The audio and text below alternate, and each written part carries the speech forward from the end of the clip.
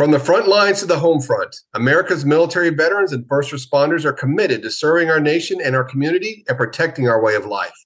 The Epic Times Battlefield Project, in partnership with the Havoc Journal, gives voice to America's service community and highlights their successes and their struggles, their triumphs and their tragedies.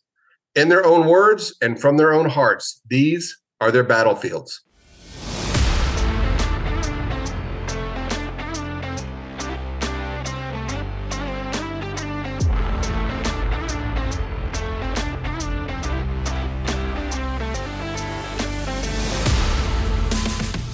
Ladies and gentlemen, welcome to the Battlefield Podcast, where we cover everything from the front lines to the home front. I am your host, Lieutenant Colonel retired Charles Fate, here today with my friend and fellow war veteran, Ayman Kafel. As a reminder, if you enjoyed today's podcast, go ahead and hit that like button and share this podcast with your friends. You should also check out the other great military and first responder content on the Epic Times and in the Havoc Journal. With that said, Ayman, welcome to Battlefields, brother. Hey, how you doing, bro? What's going on?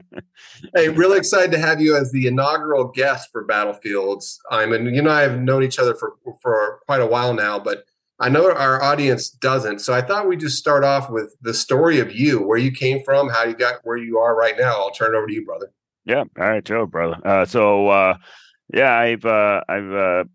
was born overseas, in Monrovia, Liberia. That's where I was born, and my family was down there. And we Civil War broke out down there because Charles Taylor, and we ended up having to escape. I think my father told me literally we had hours before we were able to get out of there alive. We flew out to Lebanon, where Civil War was still happening there, and ended up finally making our trek into America. So it was kind of a little tumultuous, I guess, in my early years, from being born and then war and having to find a new home, essentially.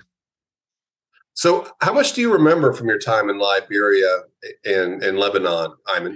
So I remember in Liberia, I remember some of the beaches. I remember, little snapshots here and there. And then, when the Civil War broke out, that's also snapshots where I saw now mind you, this is when I was maybe 5 years old, actually. I remember seeing a soldier get blown up by what I think is a hand grenade. He jumped out of maybe a deuce and a half military truck, jumped out of it and then got blown up. And another snapshot I have is an individual shooting in the air. Those are the two bad memories, I guess, if you want to call it, of my time in Liberia. But most of it, the good memories, are of the beaches, the people, and it was fun. Except the Catholic school where I always got hit. That's not a good memory, but yeah, it's. It is what it is down, out there. And then Lebanon, same thing, snapshots. I remember two biggest things I remember that come to mind is artillery shells hitting the cliffside near my village, and the various militias, terrorist organizations, and whomever, rolling through our village, and me running to my house every time, scared out of my mind. Well, I'm thinking, who doesn't have bad memories of Catholic school? I'm thinking about my own fifth grade experience at St. Pete Catholic school. Yeah. So you must have been pretty young when you came to the United States then, right? Yeah, I was around 7, 8 years old when we first landed in the United States. It was December, if I remember correctly. We landed right in Boston, and right away it was the cold. The good old New England, Boston cold in December, late December. Well, did you already speak English at that point? Yeah, Catholic school, so we learned to speak English. So yeah, I had a pretty good vocabulary. Very good, very good. Okay, so what was your adjustment like going from Liberia to Lebanon in the United States? How well do you think you adapted when you got here?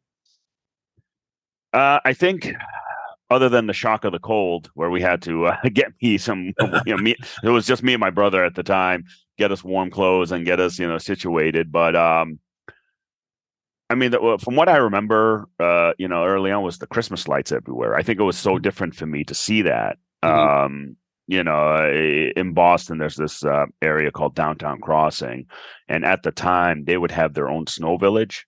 And I remember walking through there, and you look into the glass of the Filene's basement. I don't even know if those are still around now, but Filene's basement, they would put up these kind of like North Pole Village Christmas themes, animatronics doing, whatever they're doing. It was just all like maybe a block and a half of that. And that's my memory of first coming into Boston is, being able to see that. And for me, it was like really cool to see that kind of stuff.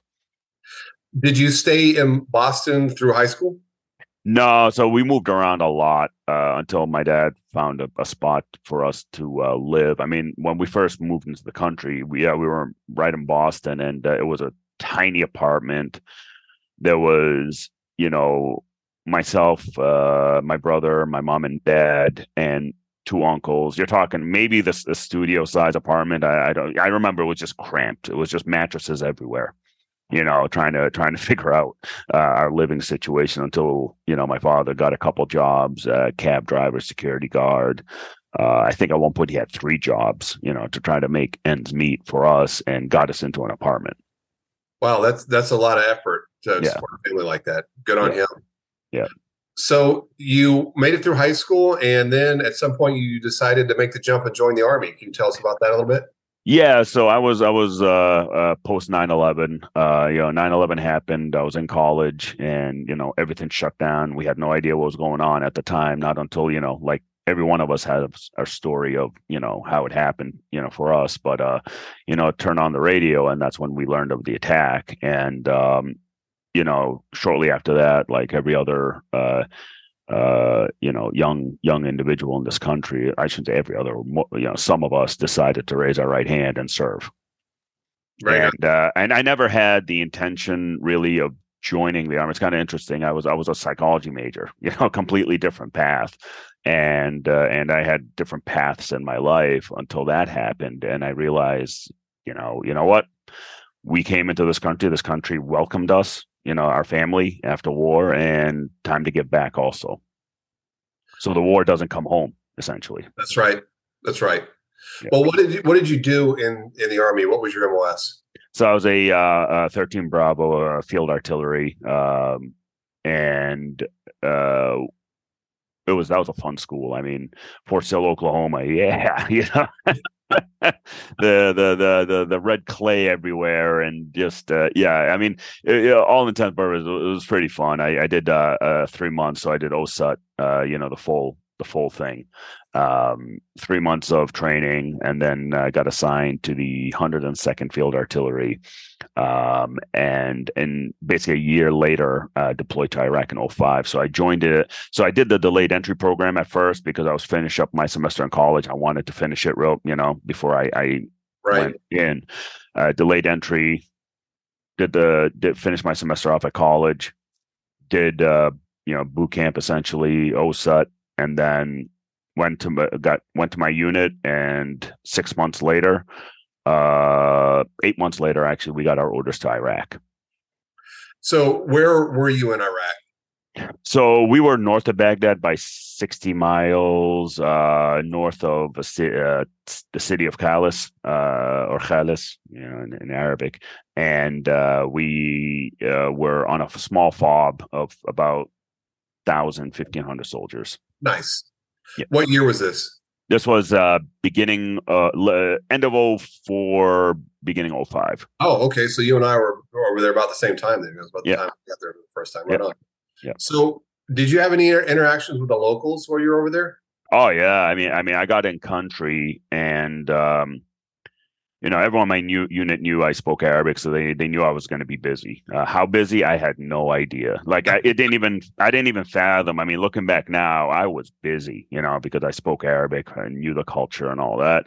So, and the plus side that the big Army saw is I'm a soldier, right? Not a contract interpreter, not somebody that they have to try to gain trust or anything like that. Like I was already in the Army, So, which was kind of cool at one point, at some sense, because a lot of trust, and me being a young 23-year-old, I had no idea the amount of the weight of that, how important it was for me to get that information. But the locals, they most of it was shock. Right. Most of it they couldn't a U.S. soldier speaking Arabic. It would take them a second, because I'll never forget. We were going to a base, and the bridge was out because of an accident. They were trying to clear the accident so we can get through.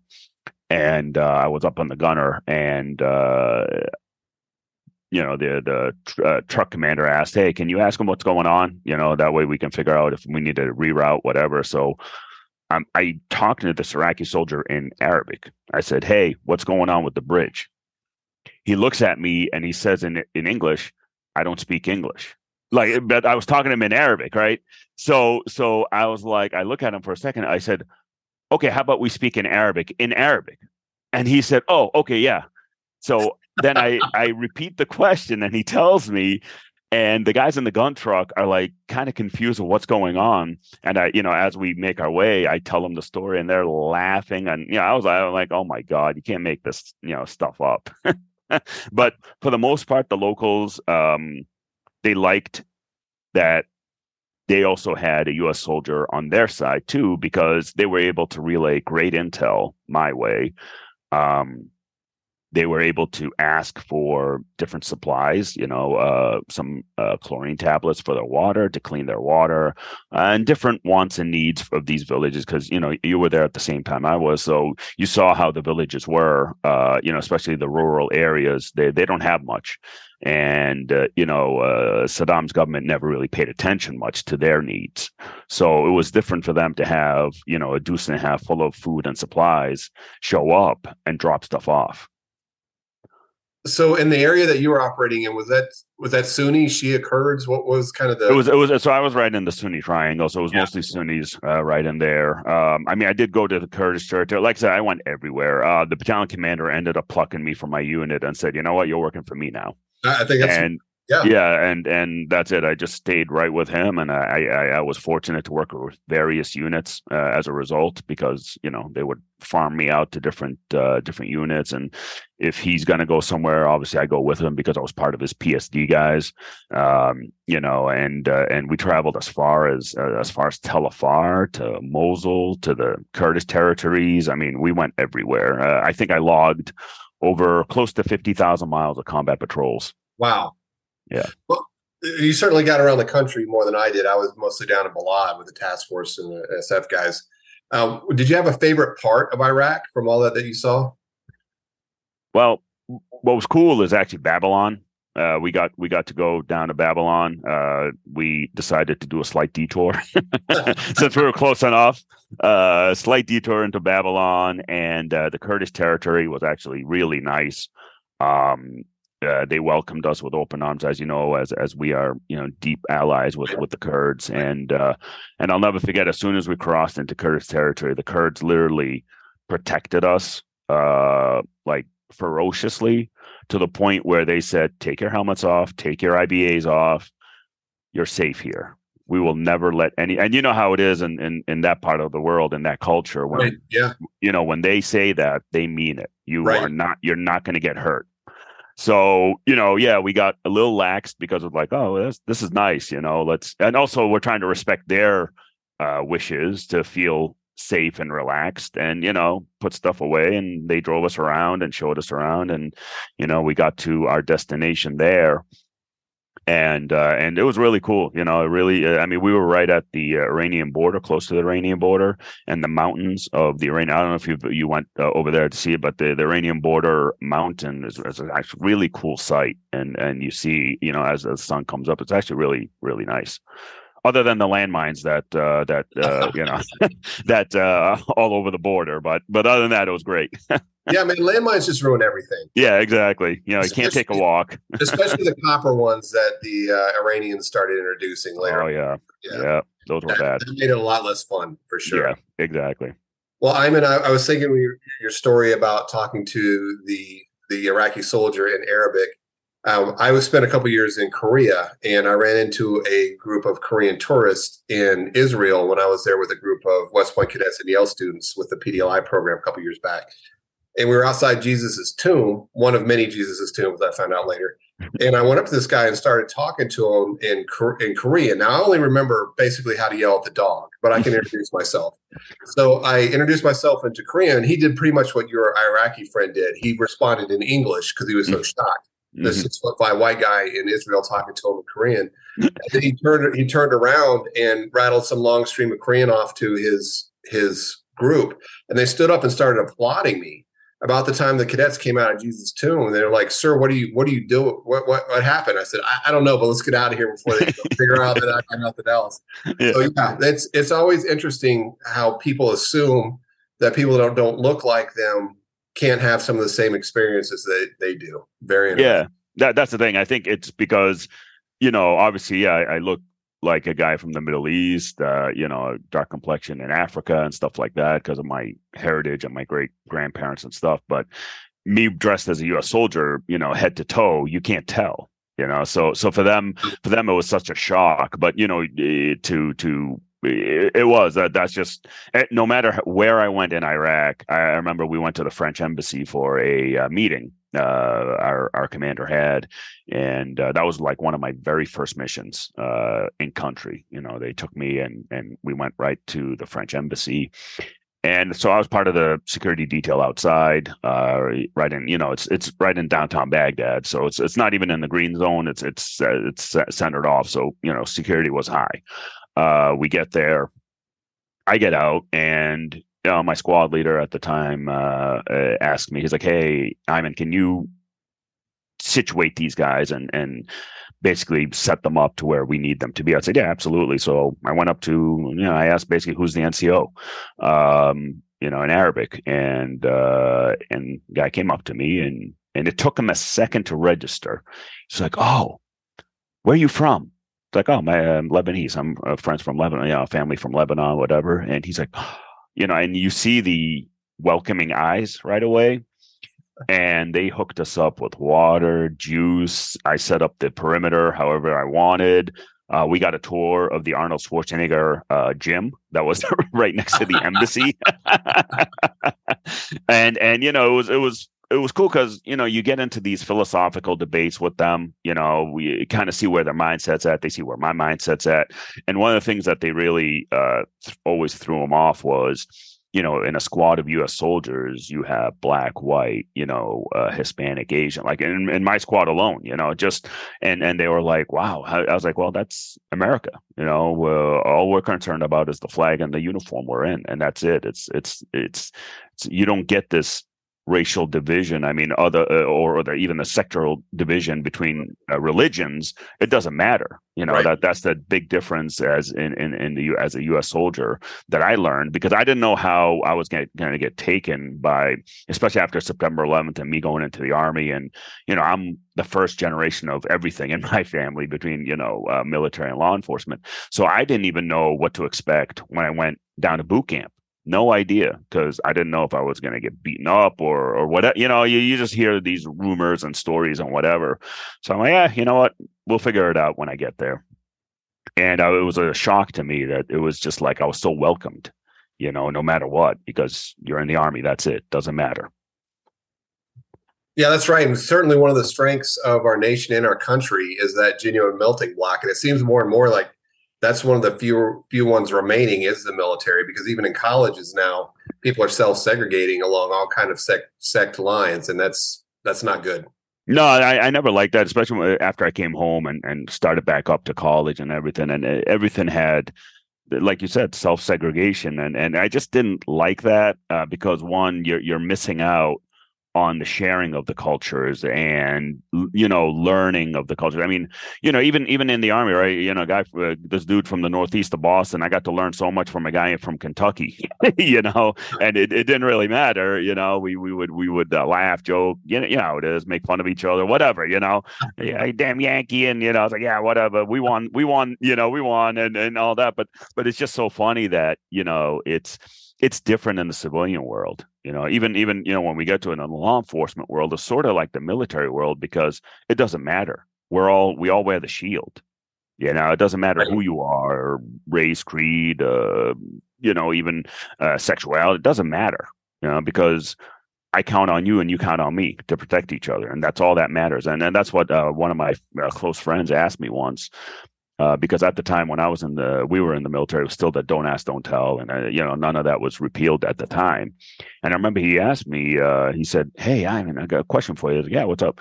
And he's like, "Hey, during your time, did you suspect anyone was ever gay or anything like that?" I'm like, "Yeah, soldiers talk, and we had our suspicions." He's like, "Didn't bother you being in the same shower?" I'm like, "No, not really." No. I said, they do their job. I got their six. They got my six. That's all we cared about. That's all. That was my only concern. It didn't matter about anything else. Nothing else really mattered. And then and to him, he was like, "Oh, all right, that's cool. That's awesome." Like, but I don't know if it really registered with him on what that looks like. I mean, we talk a lot, with combat and stuff. And as a combat veteran, combat soldiers, we have a whole different take on that. I got your back. I got your six. I got you, because it means so much to us, more than what civilians actually realize. That's right. Most of the folks that don't have those types of experiences just will never get it. No. And I came in, I did 27 years in and retired this past November. So don't ask, don't tell was pretty much in effect my entire career, except for the very end. But even as a young officer, I just realized what a silly policy it was. And I think the politicians cared far more about it than folks like you and me. No, we never cared. We didn't give a shit. We knew who the gay people were. And especially when you're downrange, just guys are going to talk about it and you have your suspicions and things like that. But for the most part, we don't care. Do your job. Yep. Don't be a jerk. Everything's going to be fine. Yeah. And I remember as a young officer, it just seemed like such a ridiculous policy, because on the one hand, you're telling me that homosexuality is so against our values that you get kicked out for it. And at the same time, you're telling me not to investigate it. Don't ask, don't tell. Yeah. So it's one or the other. Either this is something that we need to stomp out in the unit, or we just need to let it go. And it took way too long to just let it go, because we didn't care. And the Army didn't fall apart after the policy went away, and I think we're better off because of it now. Exactly. Well, Ayman, what else stands out to you about your military career? It could be combat, it could be back in the rear. What are some of your memories, good or bad, about being in the Army? Being in the rear, never liked it. I'd rather be outside the wire doing the job than actually, because it's funny. I talk all the time with other service members, obviously, and it's funny, just the different stories too about being in the rear, and everybody says the same thing. Like, man, we hated the garrison environment. We needed to be out on, in the field doing our jobs and stuff, and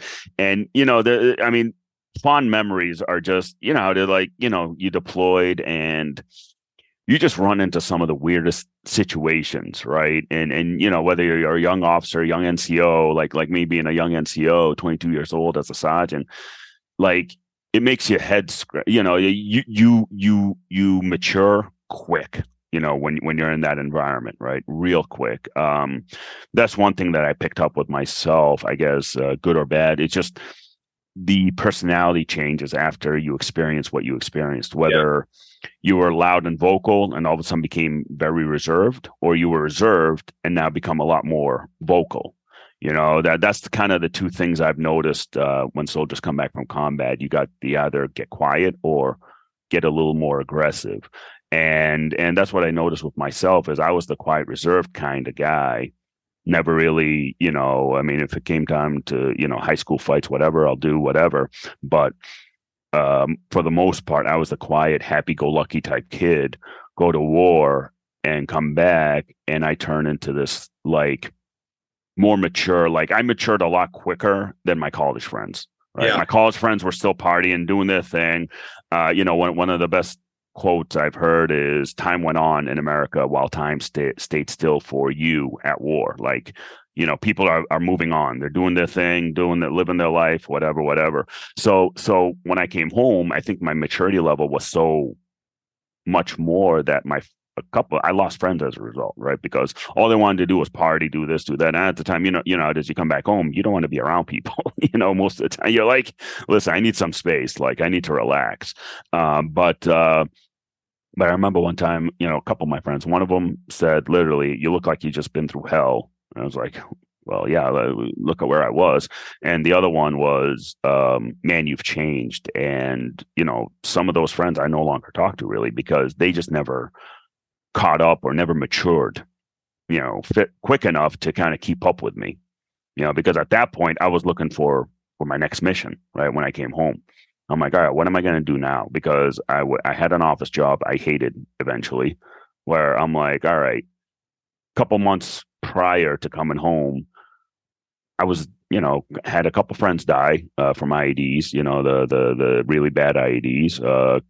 We were running combat operations, and I'm sitting here listening to people on the phone bitch and moan about some of the most stupid, champagne problems, and I'm like, I can't do this. Like, I need Right. I need to find purpose, and that's the biggest thing with us in the military after leaving.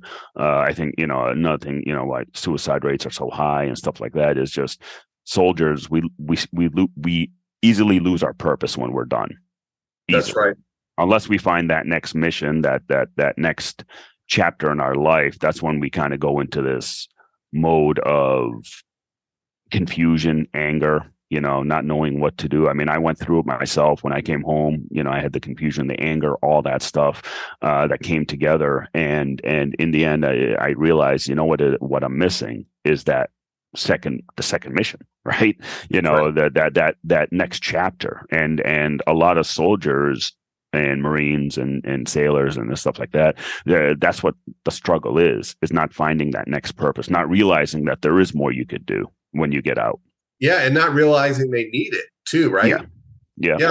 I was thinking when you were talking, Ayman, after I got back from Iraq, I guess it was 2005 by the time I got back, I did a pretty short tour comparatively with Fifth Group. I was an intel guy with Fifth Group there at Balad.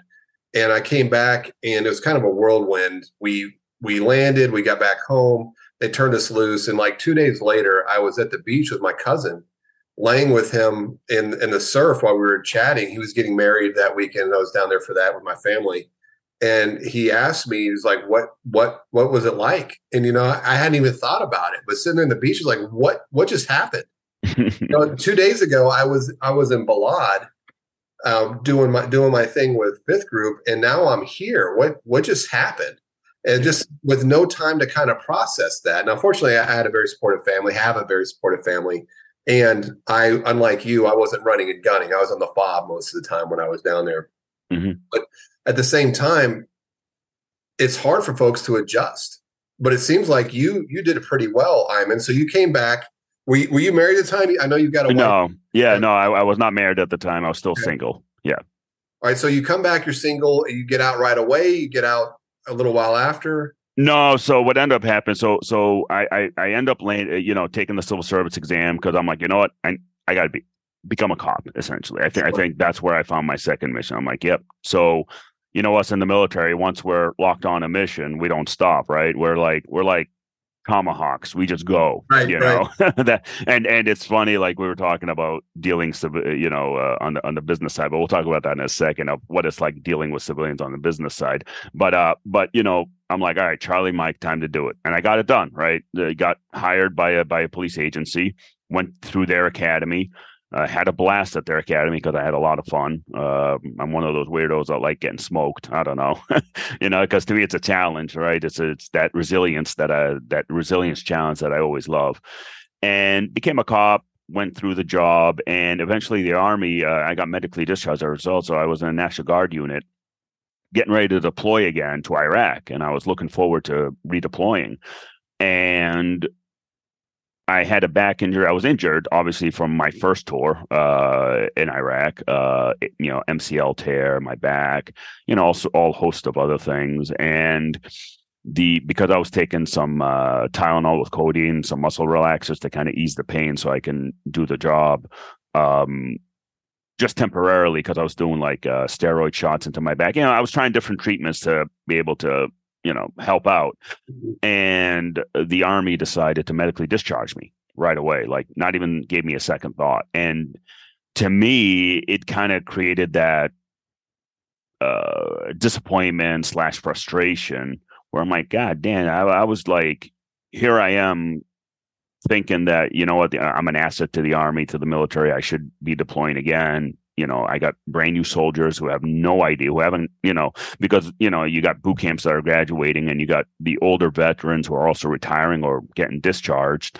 And you have these young soldiers that have no idea what they're stepping into. So me as an NCO, and taking care of your soldiers is a priority, right? As an NCO, that's the NCO's priority. That's their lifeline, right? Taking care of your soldiers. And they just threw me out just like that. And I was extremely angry at that. And I said, you know what? F this then. All right. You want me out? I'm out. And kind of like, yeah, you know what? They're right. The Army, all I am is a number. They don't care what I did or what I've done. That's it. They're just moving on to the next guy.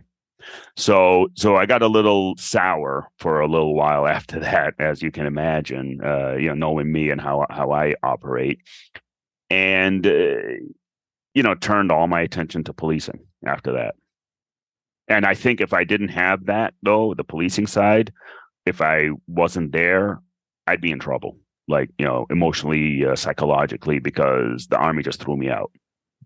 So how similar is the culture between being in the military and being a police officer?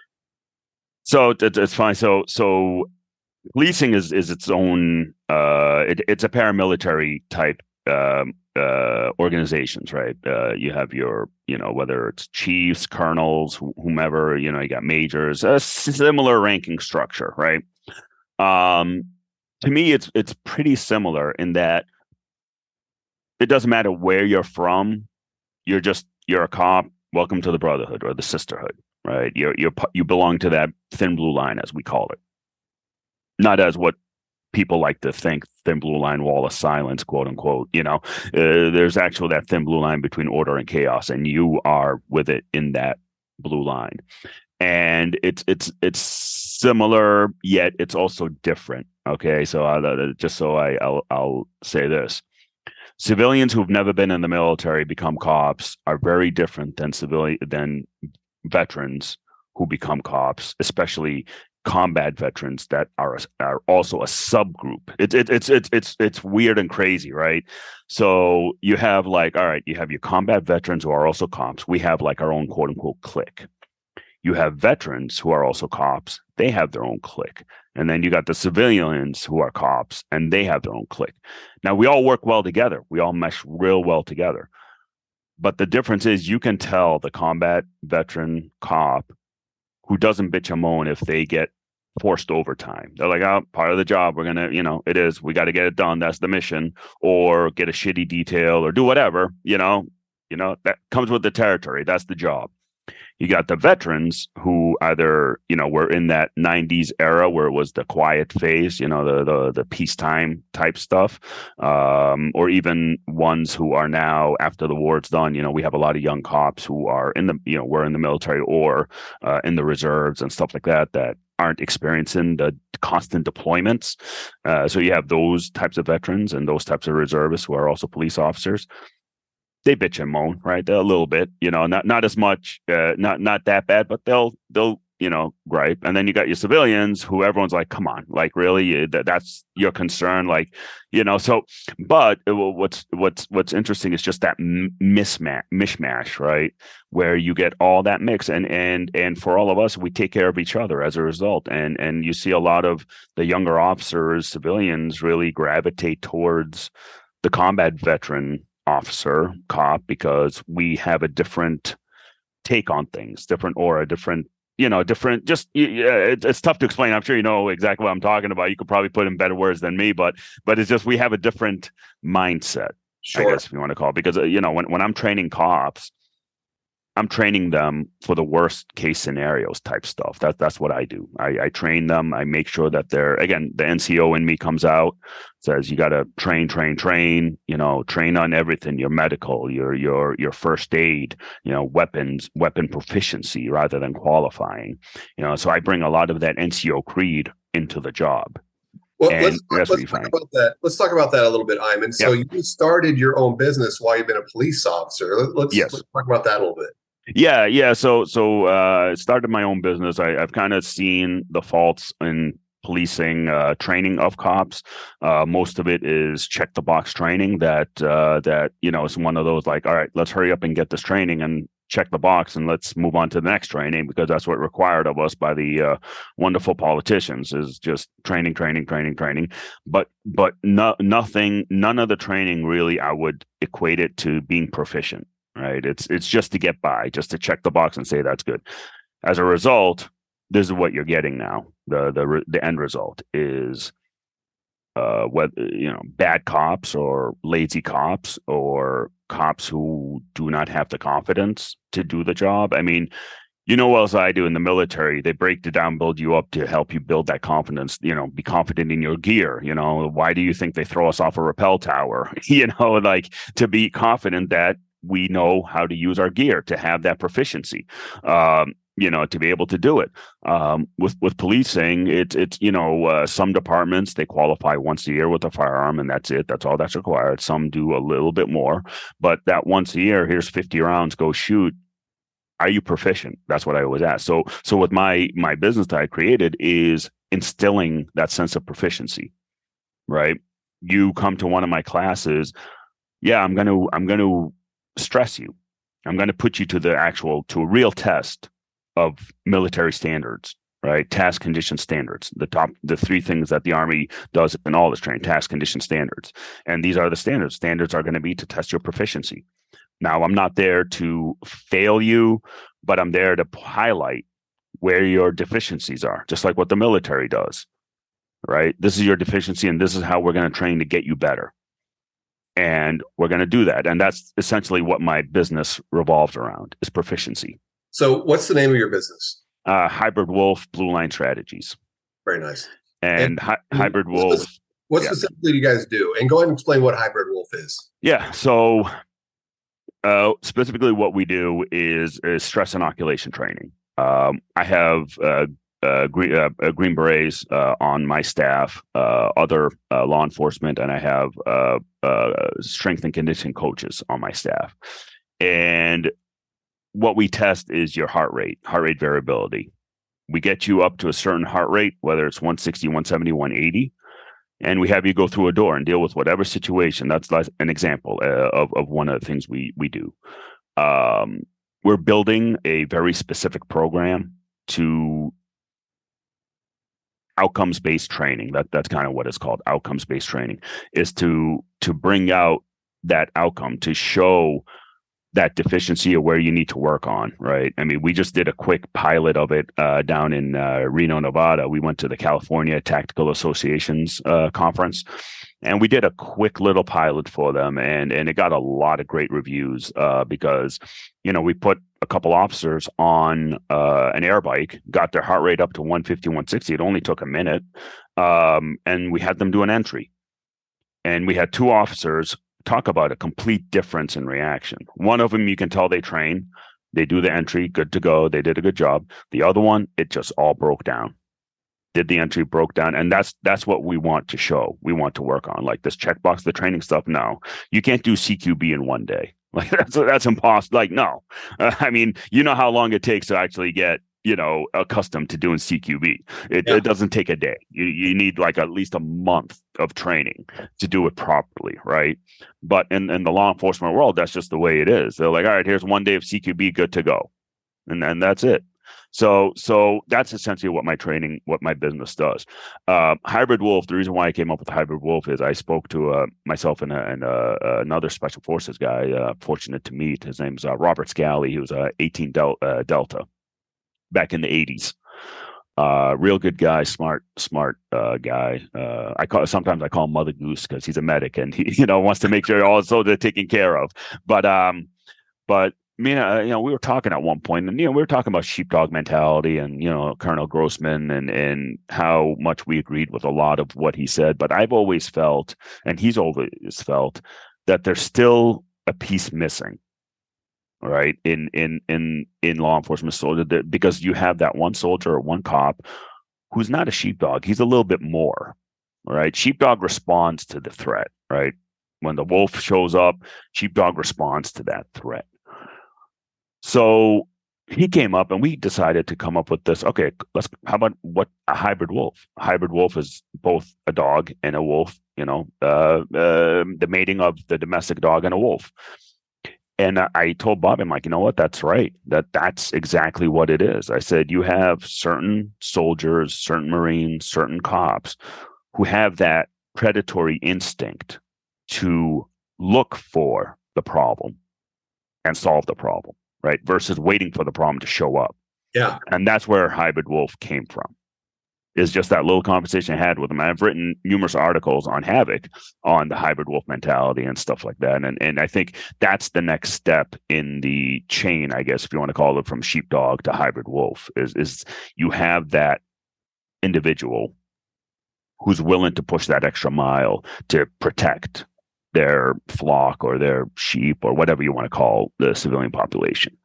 Well, yeah, I mean, your stuff is all over the internet. You've got your own podcast with Project Sapien. You've been on the Havoc Journal numerous times, lots of other podcasts and publications.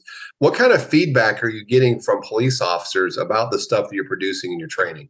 Oh, they absolutely love it. I've been training now for the past several months, and actually, I was just at a training yesterday talking about stress inoculation and stress and taking care of each other. It was pretty good training. I was down at the Cape in Massachusetts training a police department.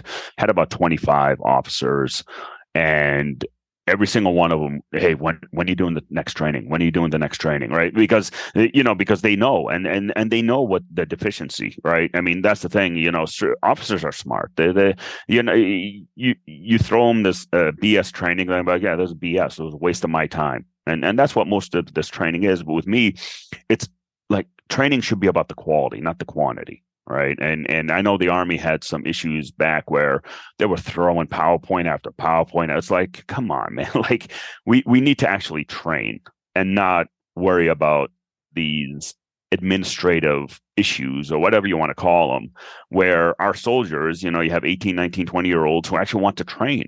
And you put them in a room to do an entire day of PowerPoint presentations. That's not doing anything. That's not training them for the next war or for the next phase of their career. And that's, I don't know if the Army got any better after I left, but at the time it was like PowerPoint after PowerPoint. It's like, man, we got to stop doing that. And that's what law enforcement turned to, is PowerPoint after PowerPoint. And you're just like, no, we need to be actually training. Like, they'll spend an 8-hour day on first aid. And it's all PowerPoints. And you're like, how about we actually practice first aid? Give us, how the Army, like when I went to combat lifesaver school, you had an actual body that bled and you got to actually do the tourniquets and really, really work on stopping the bleeding. And let's do that, because that's more realistic, not looking at a PowerPoint and, half the guys falling asleep as a result.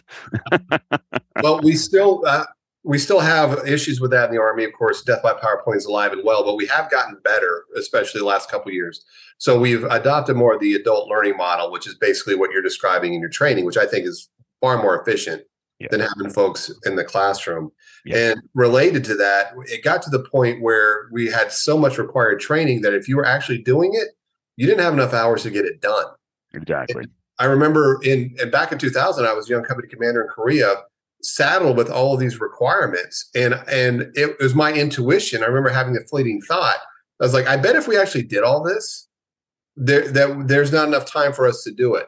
And then many years later, a researcher named Leonard Wong had also spent a bunch of time in the Army, wrote an article called Lying to Ourselves, which basically exposed that and the uselessness of requiring all this training that people aren't going to do. They're going to have it done on paper, but they're going to put their smartest private behind the computer, and he's going to take that test for everybody. Exactly. That's exactly what happens. Yeah.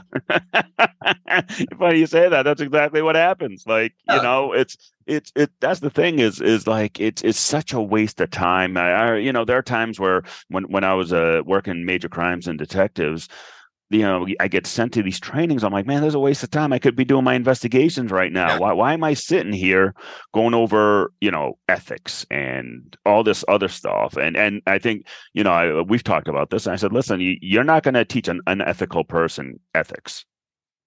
Like, that's the thing. Like, you're not going to teach that. You're not going to teach someone who is a harasser, sexually harasses everywhere. You're not going to put him in a class and he or she is all of a sudden going to have the light bulb. Oh, this is bad. I've been doing bad things. Like, come on, who are you kidding? That's the thing. And I think, a little while back, I recently did a post just on my Facebook page, just literally talking about that. And it's something I thought about. I said, you know what? I said, being a cop doesn't make you a better person, but being a better person makes you a better cop.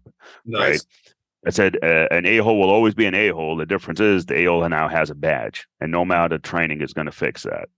An unethical individual will always be unethical. No amount of training will fix that.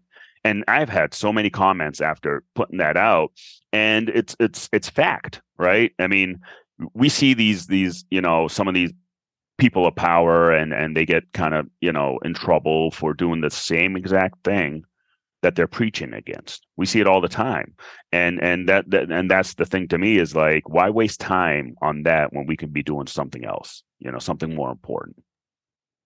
Yeah, that's a tough balance. And I remember them heaping more and more trainings on, a lot of which is politically motivated or related. And okay, well, I can do this training. You're telling me to do it. I'll do it. What's coming off my plate? Well, you still have to do everything. Yeah. I remember there was a big push. It might have been during the Obama administration to get rid of a lot of the superfluous training, which I really appreciated and never thought was going to happen. So we still got too much, but it is getting a little bit better, Ayman, and I'm grateful for it. Good. That's good.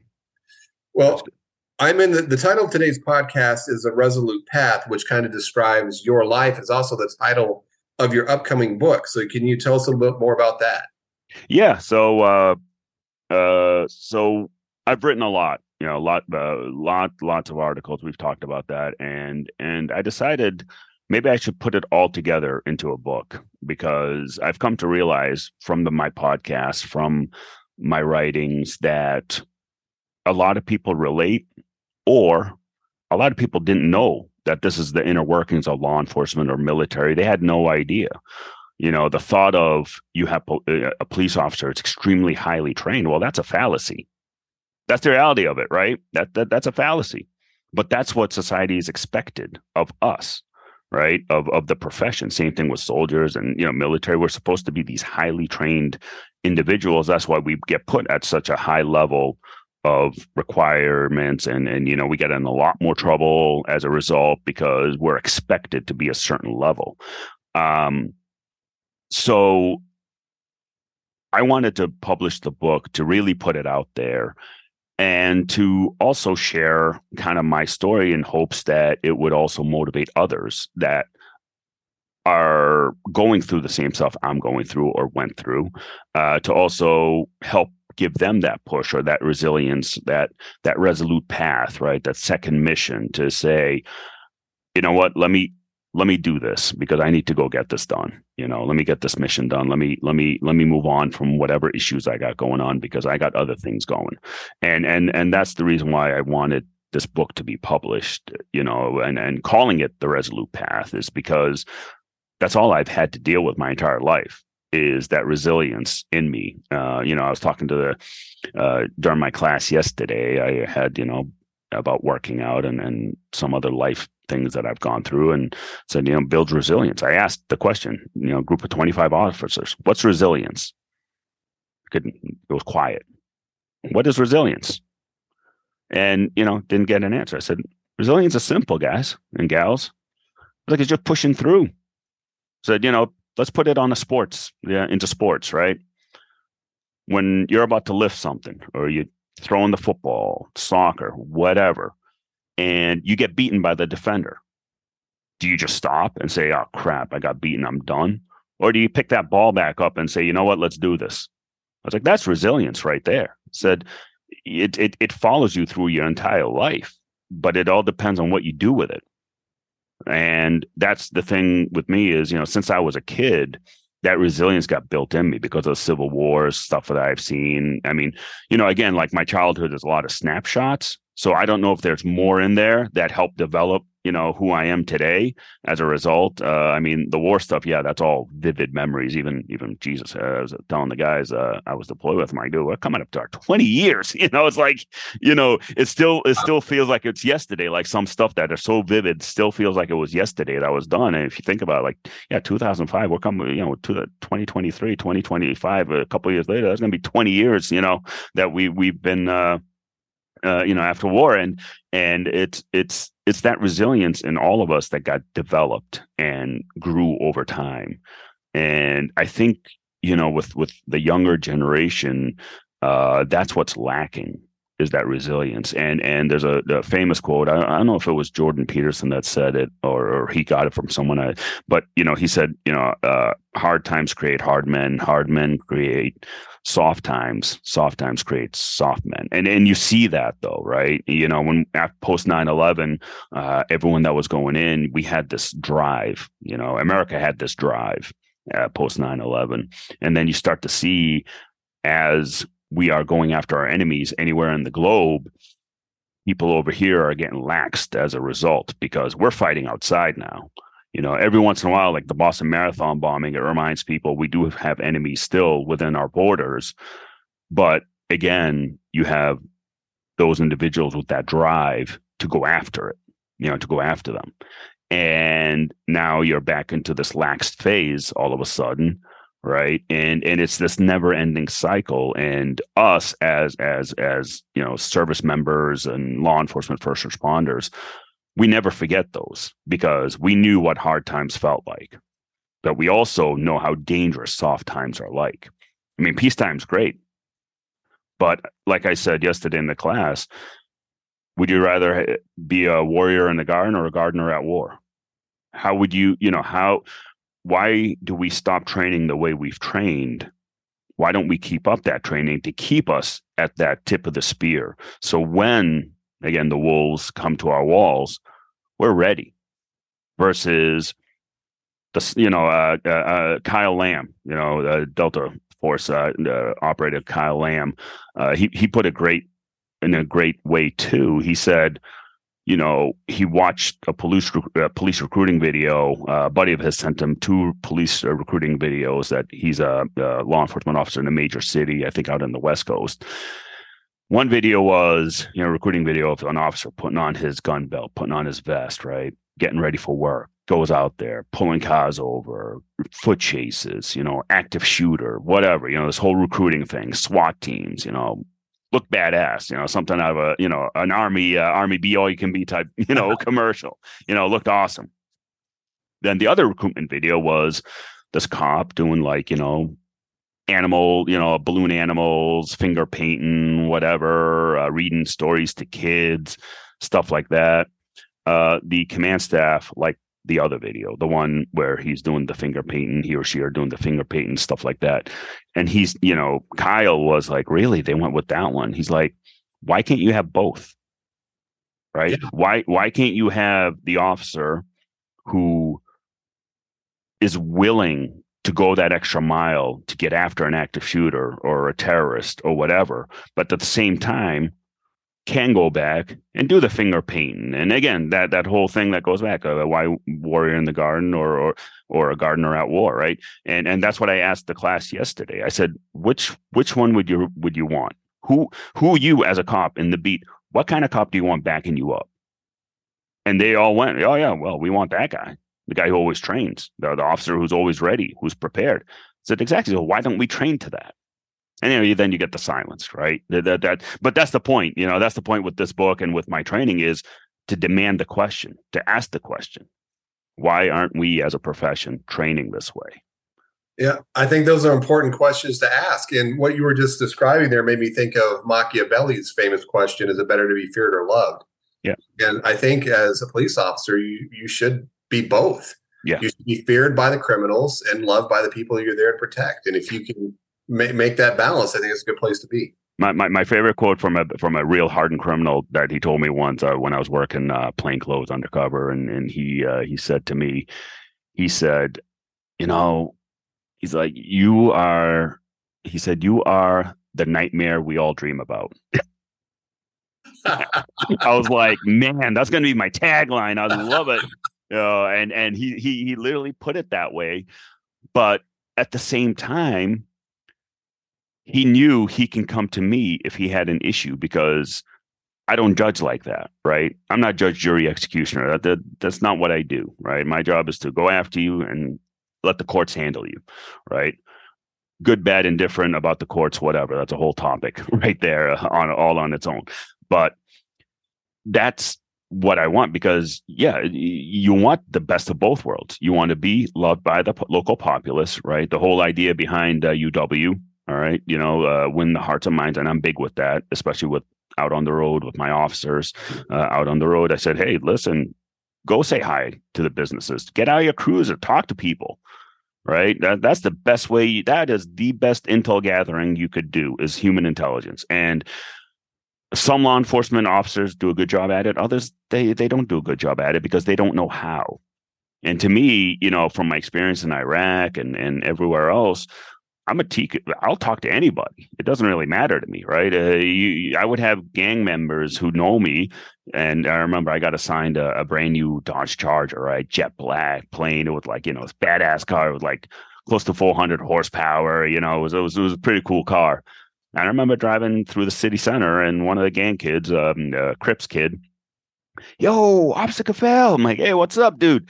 He's like, yo, that's a hot ride. Are we gonna, you want to, I forget exactly what he told me. I'm like, yo, bring out your whip. Let's do this. But it's that back and forth kind of mutual respect for one another. Like, because he knew I had a job to do and he knew I was pretty much relentless at it. When people know that I have them on their radar, they know that I'm probably going to turn over every rock looking for them until I find them. But at the same time, I'm also that easygoing type cop that you can come up to and talk to, right? You can come up and be like, hey, I got this issue, I got this, or I got that. I said, all right, let's figure it out. Let's solve it. So that's the best of both worlds. Yeah. And I think there was a line in Roadhouse, the movie, that old movie about, it's be nice until it's time to not be nice. I think that's a good way to go through life. If you're not a jerk to people, no matter what you do, that tends to work out better. Yep. Exactly. Well, I mean, you mentioned Kyle Lamb. So as you know, I'm the officer in charge of West Plains Combat Weapons Team, and we were at Nationals last year. And I was at the range, minding my own business, saw a guy out there who was about my age, clearly another vet. Like, you know how you can look at people and say, that guy's a vet. Yeah. So I went over to him, we were talking, we had a conversation. After he walks away, one of my cadets comes over to me and he says, hey, do you know who that guy was? I said, well, he said his name was Kyle Lamb, so I guess that's Kyle Lamb. They said, yeah, but do you know who that guy is? And I said, no. And they said, you should look him up. And I did. I'm like, wow, what a humble, great guy. And then I got to talk to him at the guys won the national champions that year, like they do habitually because they're a great team. So when we were at the dinner that night, I got to talk to him again. And what a very humble, great guy, and talking about the importance of non-commissioned officers and the essentiality of that young lieutenant being in charge. While you listen to your non-commissioned officers, you still have to be the decision maker. So, yeah. Great guy. Got a lot of time for Kyle Lamb. Yeah, I mean, I talk to him all the time now. Periodically, I had him on my podcast talking to him about combat leadership, and talking about how combat leadership transferred into law enforcement, and being that NCO, that senior NCO, in law enforcement, taking that NCO creed and applying it to law enforcement. And the importance of it. And like you said, what a humble dude. Like, my co-host didn't really know much about Kyle, so I sent him a bio on him, and he's like, oh my God. I said, yeah. I said, that's who we're talking to, buddy. Well, so there are a lot of great people working over at SIG. I think General Retired Scott Miller's over there right now. So they're just backing up, just badasses over. Yeah. No, he's the NCO creed, the non-commissioned officer creed you mentioned. I mean, I think the first line is "No one's more professional than I." That's a great way to live your life too. Yeah, that's the thing. Like, I was newly promoted to sergeant at my job, and literally it just like it's always been with me, but now it's a little more prevalent because now I'm the sergeant. I'm a sergeant at work right now. I'm like, the knife hand's coming out definitely big time now. But that's the thing. Like now it's just I've resorted to a lot more mentoring training, more than like I've always been that kind. But now that you put in a supervisory role, they call it, you're more of that go-to now, and I think the command staff in any police department should realize how critical the sergeants are, because we're still out on the road. We're the road supervisors, right? We go out to the scenes and we manage the scenes. We manage major incidents, and I don't think I've heard and learned that there are some command staff that think they are the ones that run the ship. Like, no, man, it's always been your NCOs. You just don't realize it yet. That's the thing. I mean, it's funny, like with officers. I remember over in Iraq, we had a young butter bar, and he gave us the mission brief, commander's intent, all that good stuff, and he got so hung up on when the soldiers need to eat. I was like, sir, come on, don't worry about that. I was like, you gave us the timeline. Let the NCOs handle the rest. You need to know is all we needed to know is that's the SP time, and that's it. Right. Joe's gonna get said. Yeah. Yeah. I was like, don't even worry about that. But I think him as a brand new butter bar, right out of I think it was ROTC. He was a ROTC cadet, and then butter bar and all that. I don't think he really grasped the NCOs until we started speaking up right away. On how and time management and stuff like that. Like we were like, oh no, don't even. Just sign there, LT. Just we'll tell you what we need, and you just sign there, and that's the thing. Yeah, well, I got my commission through ROTC also, and I suspect what happened to that young lieutenant is when he was in ROTC, somebody probably didn't get fed. Mm-hmm. He was an NCO role as a cadet, and he probably got jacked for it. So he's like, I'll never make that mistake again. Yeah. I think it takes officers a little while to understand that individual and crew level collective training is NCO responsibility, and they're going to take care of that. And most of the time, in fact, I can't think of an incident where it didn't happen over my career. Most of the time, the NCOs are going to take care of that stuff. Yep. And it is smart to inspect and check, because ultimately you're responsible. And sometimes they need help. And sometimes, unfortunately, they're bad NCOs. Yeah. But for the most part, they're going to be all right. You need to concentrate on that up and out and let the NCOs do down and in, lieutenants. Yeah, exactly. And that's the thing. Like, when I'm out on the road, now as a sergeant, I'm managing, major incidents or major scenes or whatever, and I'll call the lieutenant. I'm like, hey, LT, this is what we got, X, Y, and Z, and this is the decision, X, Y, and Z. Okay, cool, all right, thanks, and that's it. And that's the way it should be, and that's the way it is, right? And a lot of these again, the higher ups that I've learned that feel that they're the ones that run the ship, that's where you start seeing that morale of police departments really bad, guys leaving the job, stuff like that. It's because they're not accustomed to NCOs telling them, no, you're wrong, and this is the way it should be done, and them not taking that advice, right? And as NCOs, again, unless you have bad NCOs, 9 times out of 10, the advice we dole out is the good one. Yeah. And it's up to you as the officer to kind of swallow that pride a little and to be like, all right, you know what? Yeah, you run it however you think, Sarge. And that's it. And it, like you said, though, it takes a little bit of getting used to as officers to get used to that. But when you start to see that allowing the NCO to actually steer the ship, it's a whole different game. And for officers in particular to concentrate on the things that they should be doing. I know for me, and definitely for my wife, which is a whole different conversation, of being comfortable with letting people work when you're not, or you're just not doing that same thing. For example, putting up the tents. Every good officer is going to want to help with that, and sometimes they do. But I mean, you've got soldiers for that, and a lot of NCOs feel awkward when your lieutenant's out there pounding pickets when he should be doing op orders or something like that. So I think if people understand their roles, and there is a lot of overlap between officers and NCOs, and a lot of times NCOs could do officers' jobs. Yep. We see platoon sergeants filling in for platoon leaders all the time. Yep. I remember my first platoon sergeant, best NCO in the Army, Sergeant First Class Ellery Edwards, just helping me understand that he had his job, I had my job, and it works better when both people are there doing their jobs. He made it very clear to me he did not want to be a platoon leader. Yep. I don't want to be a platoon leader. I'm a platoon sergeant. Yeah. Sir, you be the platoon leader. Okay, great. And that worked out really well. Yeah. Well, Ayman, none of us get through this on our own. So, in whatever detail that you feel comfortable with, tell us a little bit about your family.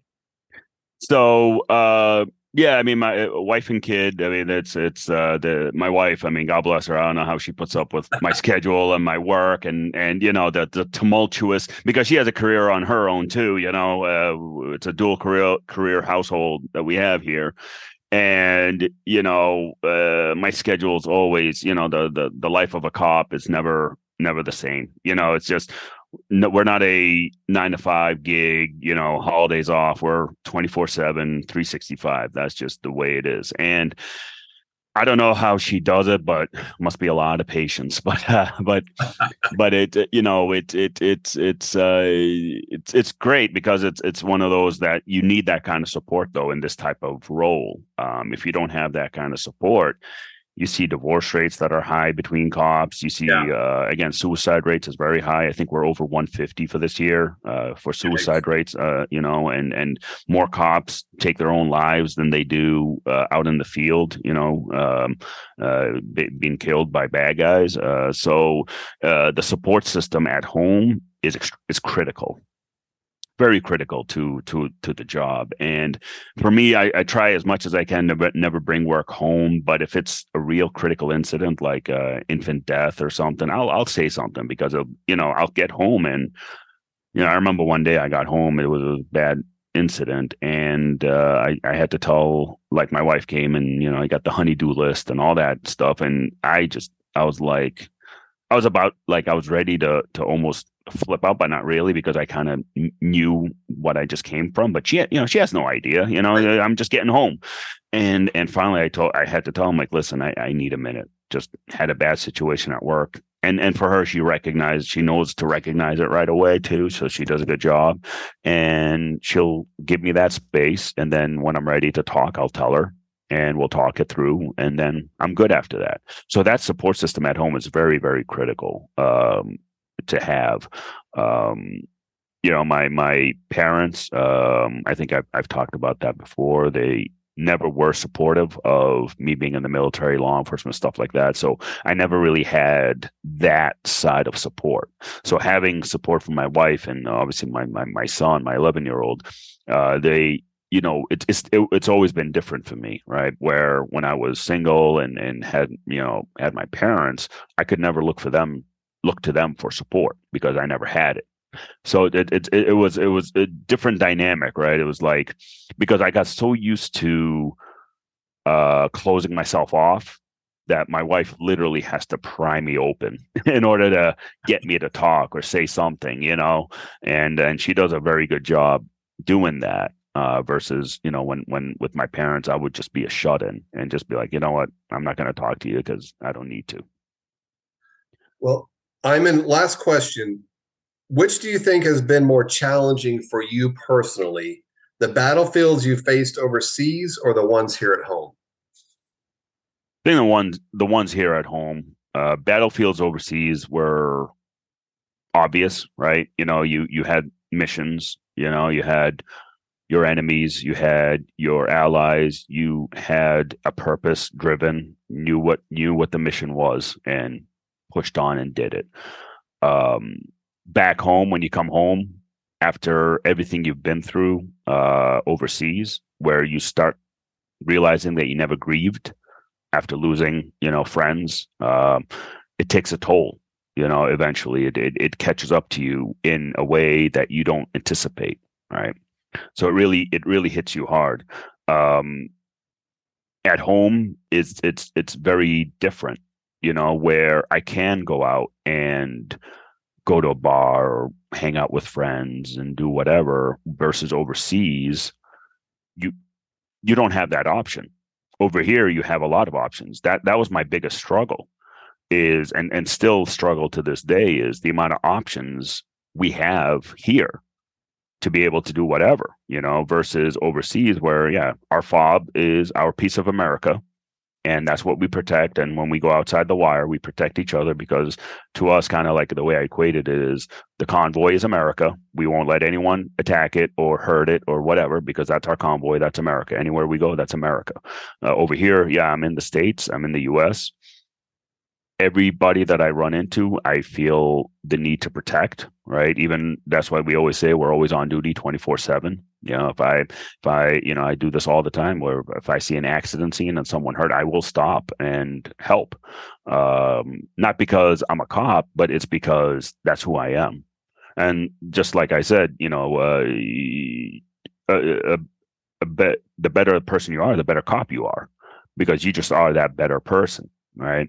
And you see it day in and day out with other law enforcement officers. So the battlefields at home are tough because on the one hand, you have politicians, stakeholders, whatever, that are just really pounding on you because of their agendas, their ideals. And then you have the other side, the bad people, the criminal element, who are trying to destroy our way of life. And so you have this split where you're fighting two different battlefields all of a sudden, where you have the one side where you have the stakeholders, politicians who are coming up with these policies that are detrimental to society because of their own personal agendas. And then you have the other side, the criminality, that is also doing what they do. So again, that thin blue line between order and chaos, right? That's kind of the line we hold. And it's a tough battlefield to be in. And that's where that resilience comes in, to have that resilience to push through. Right now, law enforcement obviously is in horrible times, and the ones who are leaving is unfortunate. The ones who are staying, like us, like the hybrid wolves who are just staying, are the ones that are holding it together. I mean, if every single one of us put our shields up, guess what happens with that chaos?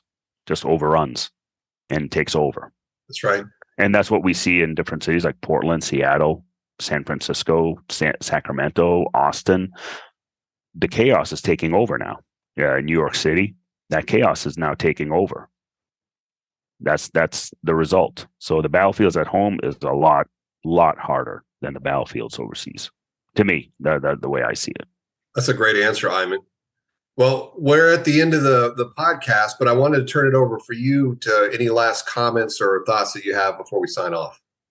No, I'm actually just really excited to be the first inaugural on the podcast, and as we work through the publishing of the book, I hope people take the time to go looking for it. I think it's going to be different, a different look at a soldier's life, at a police officer, the daily trials, triumphs, failures of being a cop. And, I kind of just put it out there, with no filter, really, as you well know, and hopefully people will get something out of it. Well, yeah, I mean, I think No Filter could have easily been the title for your book as well. Yeah, exactly.